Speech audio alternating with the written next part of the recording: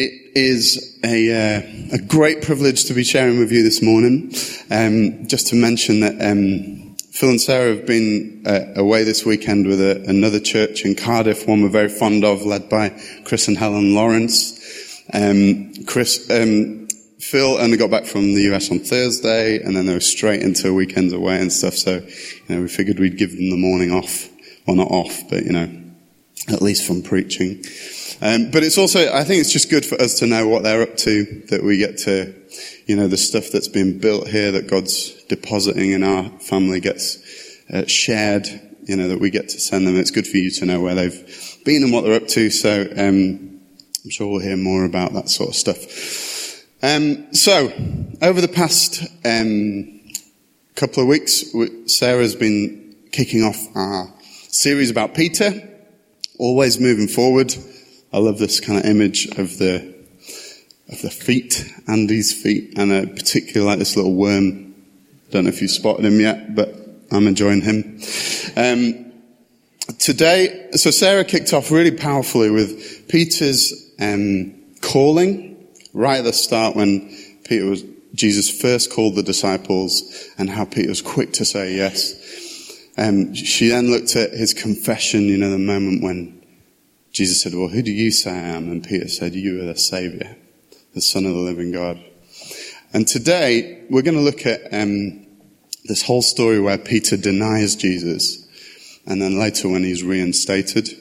So, we want to look at the story. I'm going to look at that so it's going to be helpful for you to have a finger in Luke and a finger in John 21.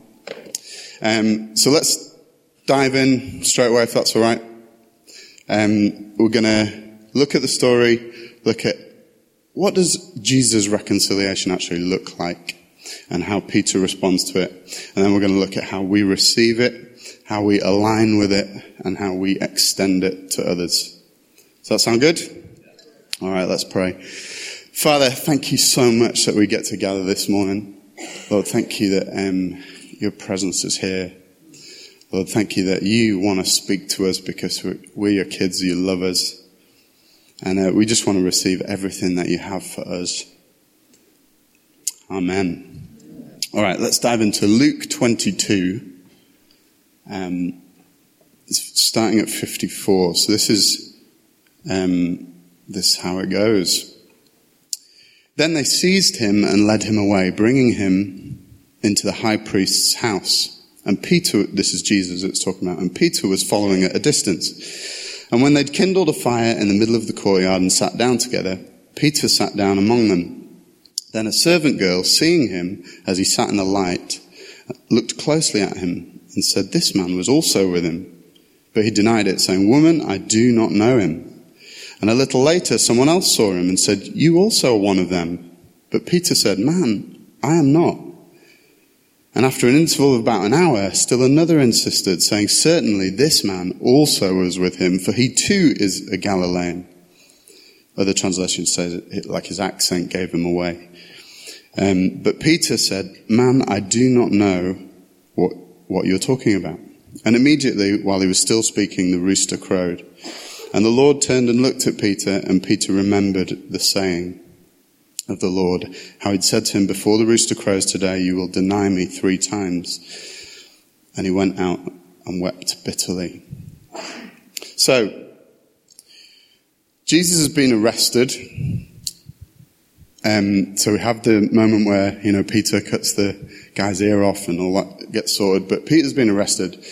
Jesus has been arrested and is taken away to go to the high priest, where he's going to face charges, be interrogated. The disciples flee, fearing for their own lives, but Peter kind of hangs around at a distance and kind of mingles in with the crowd, hoping not to be seen because he's concerned. He wants to know what is going to happen to Jesus, who he loves deeply. And so he kind of, at this safe distance, they arrive at the high priest's house. There's a courtyard outside.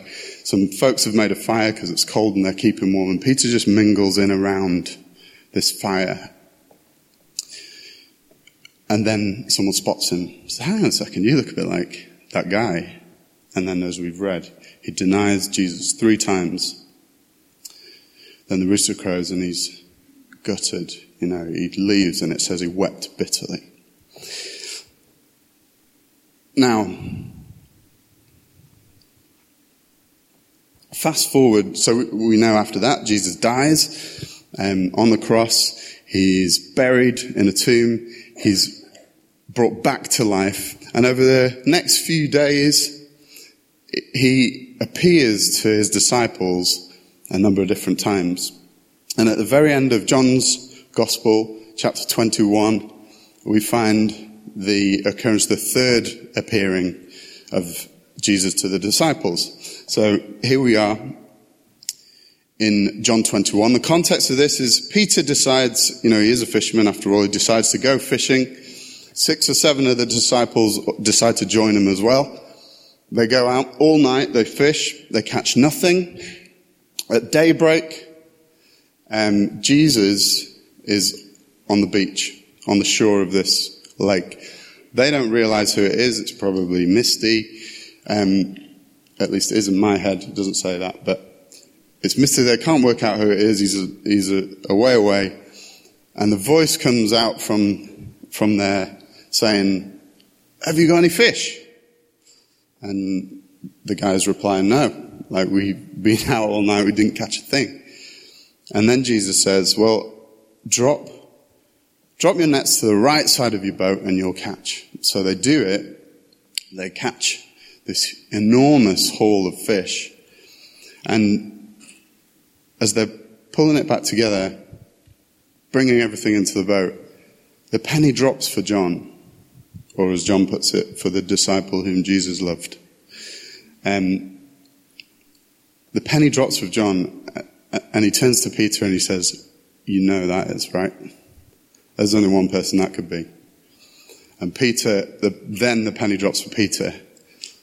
And Peter's response is he puts on his clothes, because he's stripped to the waist probably to fish, puts on this overcoat, jumps in the water. He's clearly never done the Scouts life-saving badge, because you do not do that. You take clothes off when you're... But he puts clothes on, jumps in the water, and heads to shore because he wants to get there as fast as he possibly can. When they arrive there, the others come by boat, which is more traditional, and they've got the fish. When they get there, they find that Jesus has got a barbecue going. He says, "Have you got fish?" They say, "Yeah." They have, and Jesus cooks them breakfast. They eat breakfast together. And then we find ourselves here. John 21 verse 15. When they'd finished breakfast, Jesus said to Simon Peter, "Simon, son of John, do you love me more than these?" He said to him, "Yes, Lord, you know that I love you." He said to him, "Feed my lambs." He said to him a second time, "Simon, son of John, do you love me?" He said to him, "Yes, Lord, you know that I love you. Tend my sheep." He said to him a third time, "Simon, son of John, do you love me?" Peter was grieved because he said to him a third time, "Do you love me?" And he said to him, "Lord, you know everything. You know that I love you." Jesus said to him, "Feed my sheep. Truly, I say to you, when you were young, you used to dress yourself and walk wherever you wanted, but when you are old, you will stretch out your hands and another will dress you and carry you where you do not want to go." This he said to show him what kind of death he was to glorify God. And after saying this, he said to him, "Follow me." So we have this stunning interaction between Jesus and Peter, where Jesus asks him 3 times, "Do you love me?" And Simon has the opportunity 3 times to say, "Yes, I love you." Now, I make videos and animations for a living. So when I'm reading the Bible, I'm often thinking, well, how would that look? Like, what would the music be doing right now? So let me tell you, in the film version of this story, the music is building. And each time there's a question, the music gets louder, okay? And more epic, okay? Until we arrive at this third question where Peter, and we cut in tight on Peter's face, who's really annoyed. He's like, "You've asked me a third time. I told you twice already." And, he doesn't say that, but it's all just written on his face. And then And then he says, you know everything, I love you. And that third time Jesus says, tend my sheep. And the music kind of, goes as big a swell as there's been. And Peter, again, we're close in on Peter's face, and his face turns from indignation to this realization that he's been asked 3 times, that each one has kind of cancelled out each one of his denials. And then there's probably some kind of drone shot to finish, because they're always cool.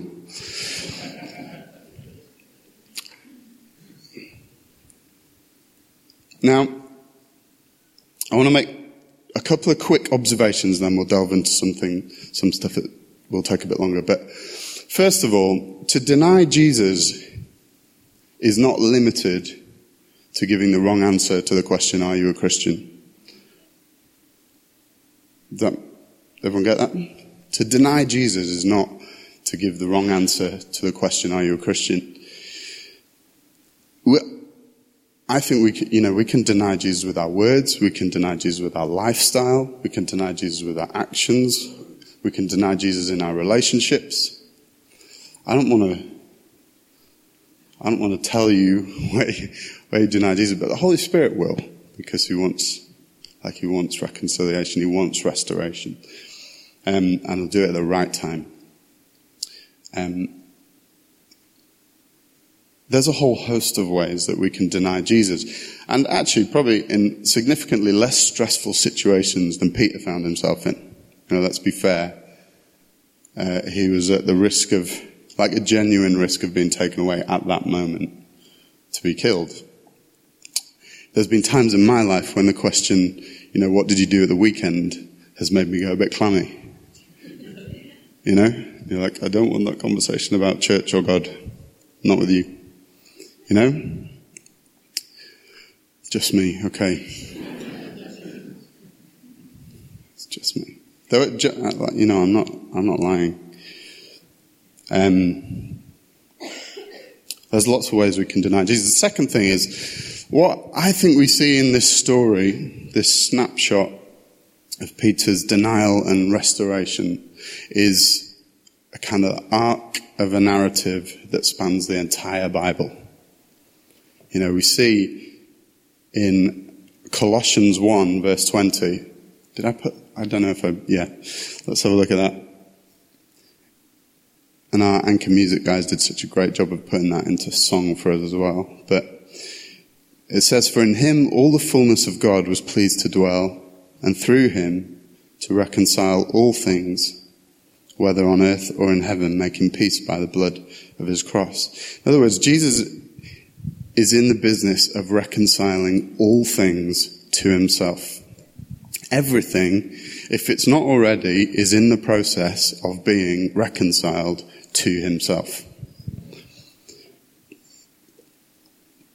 So, I say that to say that this isn't just a one-time deal for Peter. Reconciliation is not Peter's story, it's our story.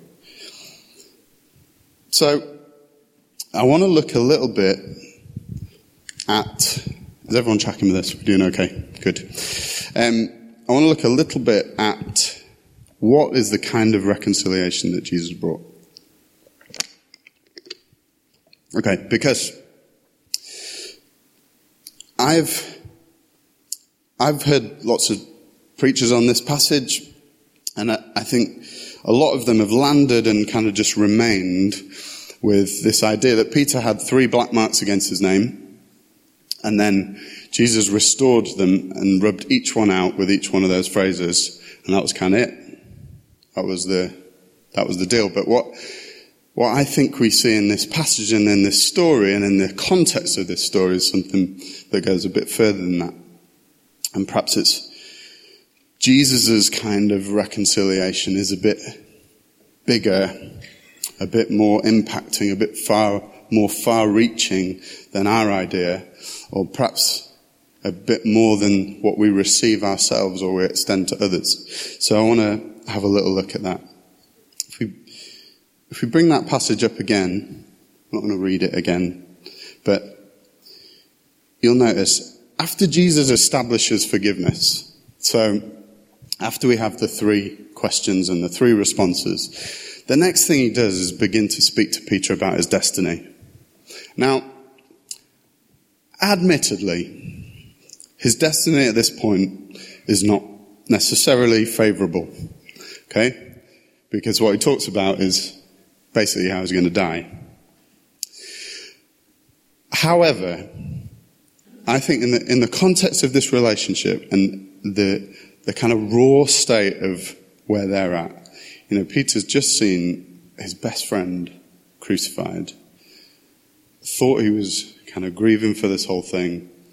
Then he's risen again. But he's denied, the last thing he did was to deny Jesus.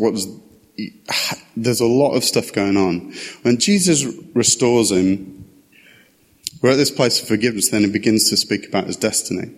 And I think what he's saying there is, you denied me, but that's not who you are. Who you are is a man who would die for me.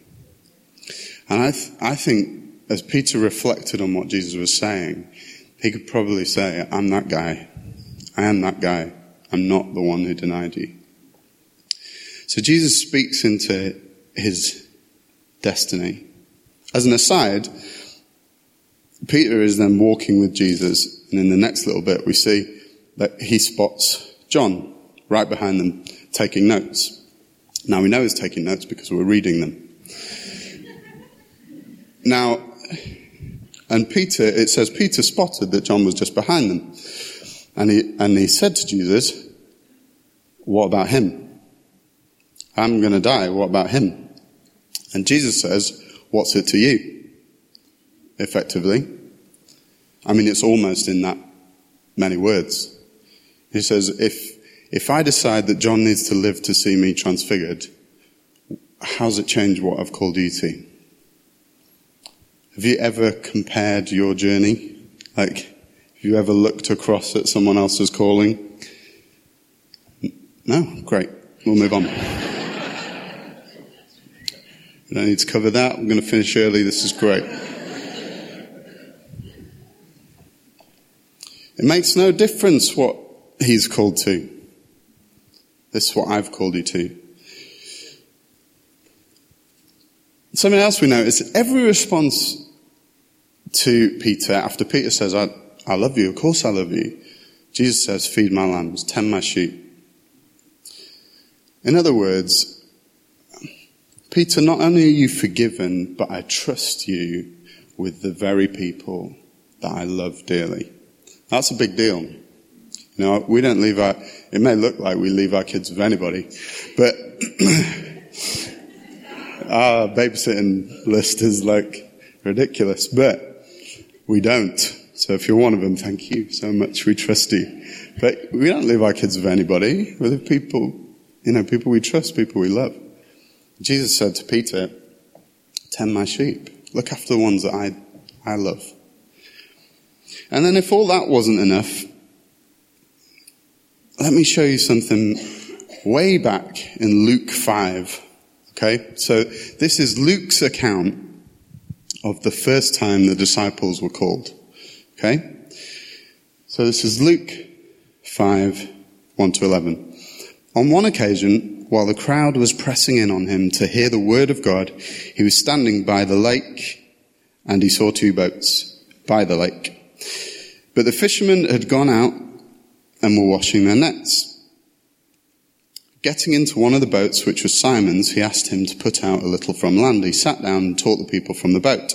And when he'd finished speaking, he said to Simon, put out into the deep and let down your nets for a catch. And Simon answered, Master, we toiled all night and took nothing, but at your word I will let down the nets. Now, let's just pause here for a second, because Simon is a fisherman, and although he sounds indignant, he's a fisherman taking advice from a carpenter about fishing. Okay? So I think it's fair enough. Yes? Because you may already know this, but you don't fish in the day in the Middle East. It's hot. Okay? So on that lake, this is why, whenever you see the disciples fishing, it's nighttime. Because the fish at night, it's cooler, So they come to the surface, which they can't do during the day. So they've been fishing all night, which is prime conditions, and they didn't catch anything. Jesus is now in the daytime and says, cast your nets. Simon, understandably, is like, you may be a great carpenter, but he doesn't. He says, at your word, I'll let down the nets. And when they'd done this, they enclosed a large number of fish, and their nets were breaking. They signaled to their partners in the other boat to come and help, and they came and filled both boats, so they began to sink. But when Simon Peter saw it, he fell down at Jesus' knees, saying, depart from me, for I am a sinful man, O Lord. For he and all who were with him were astonished at the catch of fish that they'd taken.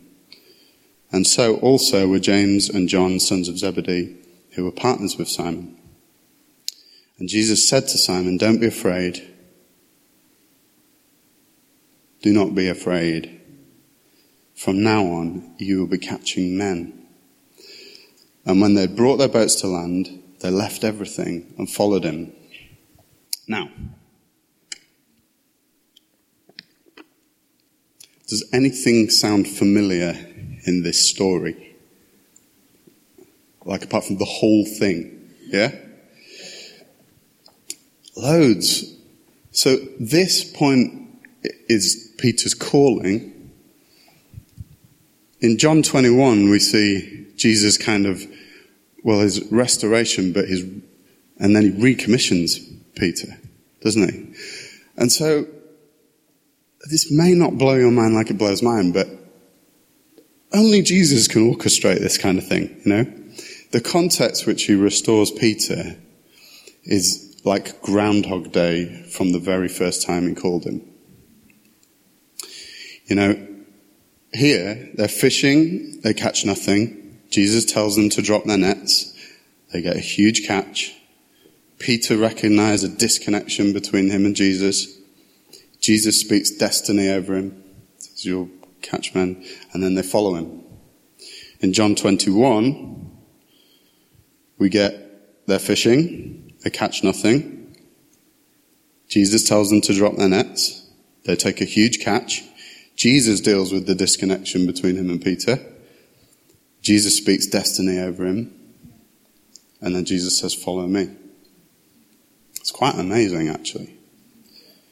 The big difference, there are a couple of differences. The big difference is that 3 years has taught Peter something. 3 years ago, when Peter spotted the disconnect, he said, go away from me. I'm a sinner. 3 years on, Peter sees the disconnect and he jumps in before the boat can get to the shore.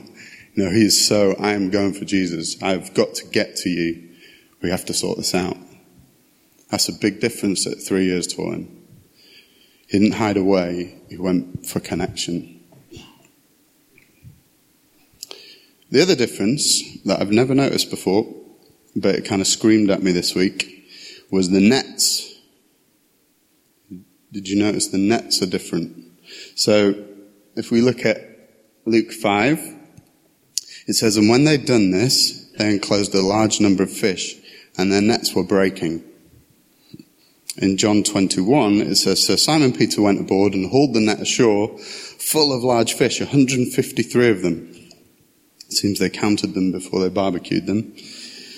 And although there were so many, the net was not torn.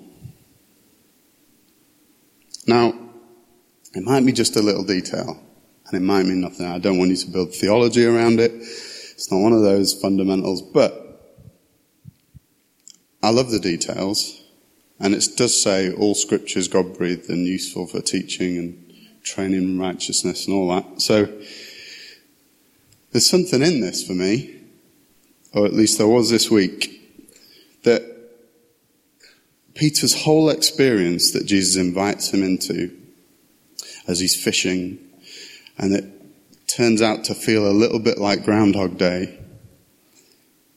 There's a lot of things start to, I wonder if when he's in the boat and they caught nothing, it probably happened a few times, You don't always catch stuff, do you?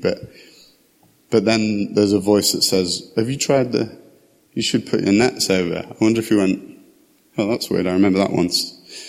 And then as the fish all fill the nets and it becomes this huge catch, I wonder if he went, oh, this does seem slightly familiar, you know? But then this time, the nets don't break. And I wonder if he spotted that. I wonder why it's in here. I kind of think that around this whole restoration and reconciliation story, and around the whole point of Jesus recommissioning Peter to say, you're restored, you're not disqualified, there's nothing that was on you that isn't still on you, there's nothing I don't trust you with because you're fully restored. There's also this, you're ready. You're ready. And I just think it's an amazing moment of affirming Peter. The point is the kind of reconciliation that Jesus brings goes way beyond forgiveness. And let me just be clear, I'm not talking about salvation, okay? I don't think Peter lost his salvation when he denied Jesus, because I don't think the relationship was cut off or we wouldn't be here. I'm talking about Peter did stuff that didn't honour their relationship, it messed their relationship up, and it needed sorting out. We could probably identify with that. I think it echoes a salvation story, but I'm not talking about, we don't constantly lose and regain our salvation. That's not how relationship works. So I just want to be clear about that. But the kind of reconciliation Jesus brings when he does restore us, when he does forgive us, goes way beyond forgiveness. So how does that affect us? I don't know about you guys, I've really appreciated the way that Phil and Sarah have articulated our vision and values in 3 E's. Yeah? How we exist to encounter God, to empower people, and to engage the city. And for me, it's given not only just a language to kind of why we're here and what we do and all that sort of stuff, but it's also given me kind of lens to hold up to say, well, the things I lend my hand to, how do they fit? You know, do they fit? Is this what I'm about? And so, you know, as I was preparing this, I was thinking, well, how does this stuff affect these 3 E's? Because the fact is, restoration, reconciliation, reinstating, however you want to phrase it, we have to receive it. It won't be forced on us. We have to receive it. So, but once we've received it, we have to kind of then align ourselves with it, so that everything that is true, everything that has been restored is what we believe. We align with it. And then we have to be people who extend it to others. So let's just look at these 3. Encountering God. You know, you probably know what it feels like when your relationship isn't right with God. You know, do you ever have that kind of, it's just uncomfortable, isn't it? Then when there's an area of your life that denies Jesus, it does affect this encountering God piece. You know, I remember, you know, being asked to share my testimony or something like that, but I've kind of always, you know, I used to roll out the line, you know, I was brought up in a Christian home, which I've always found a weird line, because when I heard it, it made me think you were brought up in an orphanage run by a church or something, you know.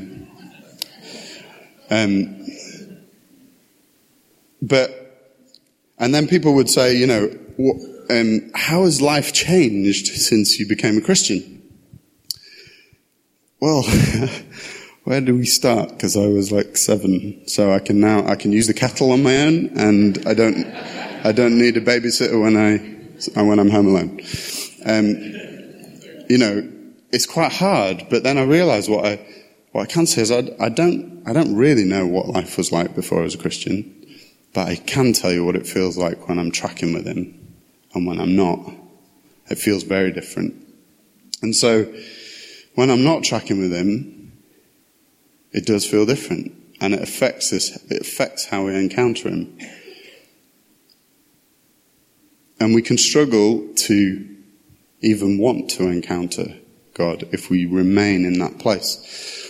What I would say is, let's be like Peter version 2 and not Peter version 1. Let's not be there, go away from me, I'm sinful, I need to sort my stuff out and then we'll talk.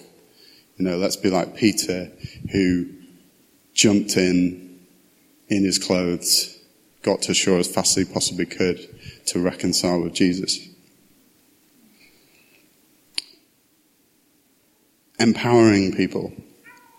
If we don't receive the fullness of what it is to be restored by Jesus, then we might land at forgiveness, but we might not land at restoration. In other words, we might land at forgiveness, but still disqualify ourselves from certain things. I did A, B, C, so I've forfeited X, Y, and Z. Or I don't believe those things are possible for me. Look at my track record. Jesus wasn't like that. He reinstated everything that was on Peter, he affirmed. Engage in the city. I can only speak from personal experience, but I think the big problem with this one is that in the process of repentance, there's a turning and there's inherently a change, And I think the problem happens when we show up with people in the city, engage in the city, and we're more concerned about what people believe about us than what God believes about us. And then or at least I used to roll out the thoughts of, well, they won't believe that because they know what I'm really like. Rather than, they've never seen the real me yet. Wait till they get it.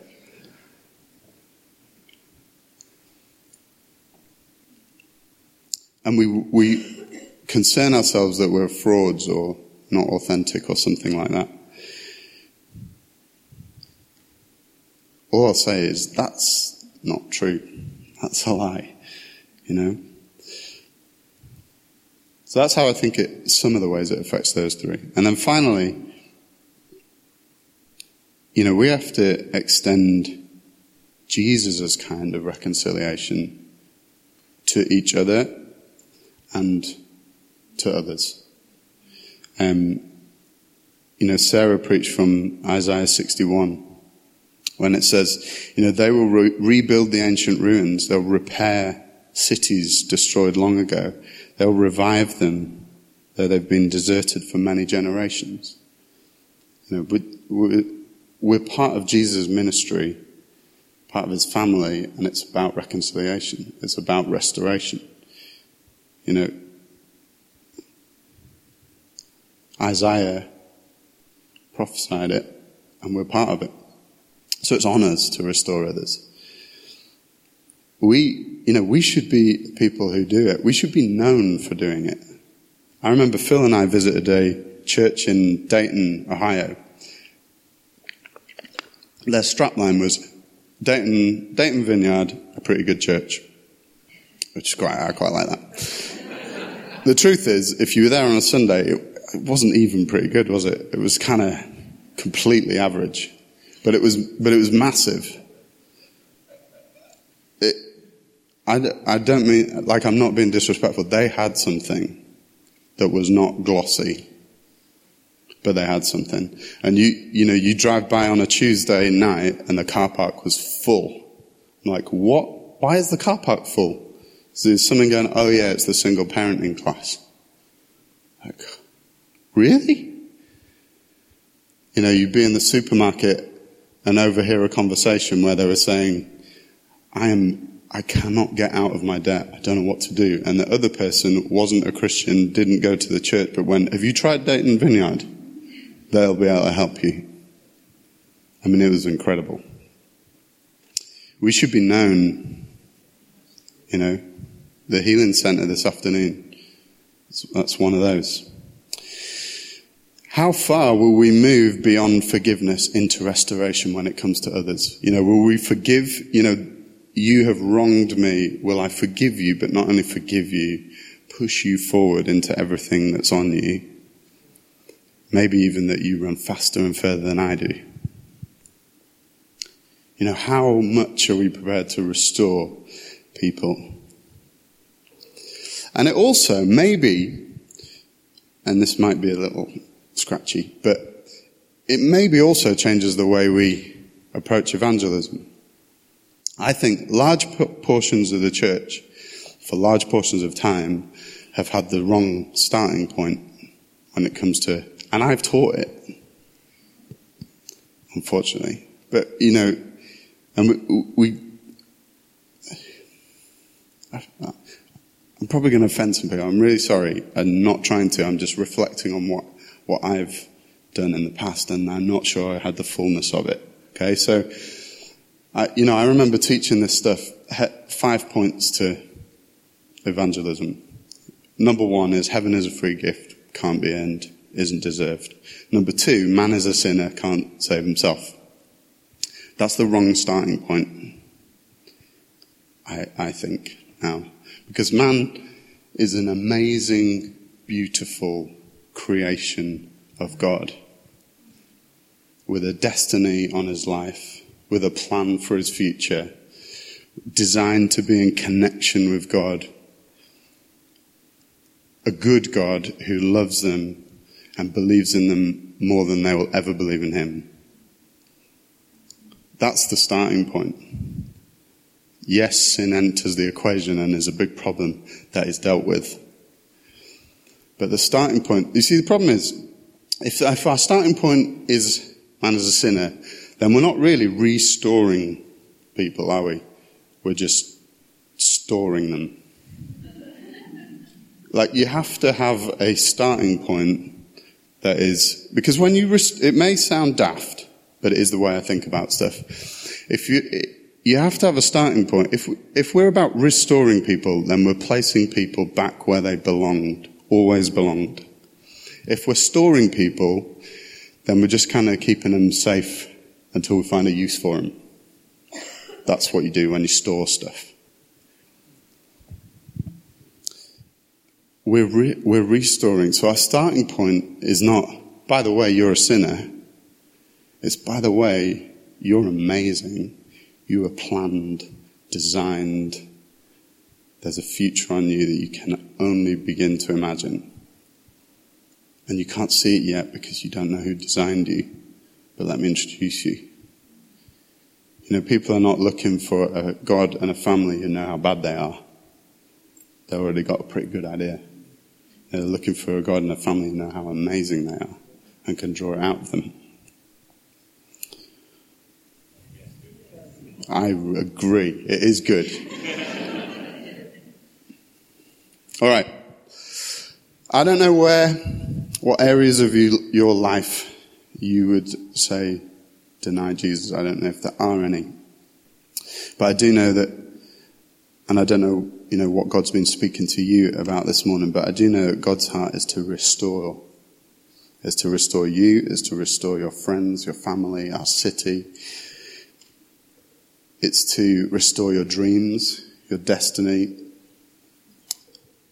and for you to be a part of doing that too. Peter moved from go away from me, Lord, to I'm jumping in and I'm after you. Maybe you don't know Jesus at all and you've never experienced reconciliation with him. I would just say, if that's you and you would like to chat to someone about it, come and find me, or come and find someone stood at the front here after. But can I pray for you? Pray for us? Why don't we stand? Yeah, Holy Spirit, we invite you.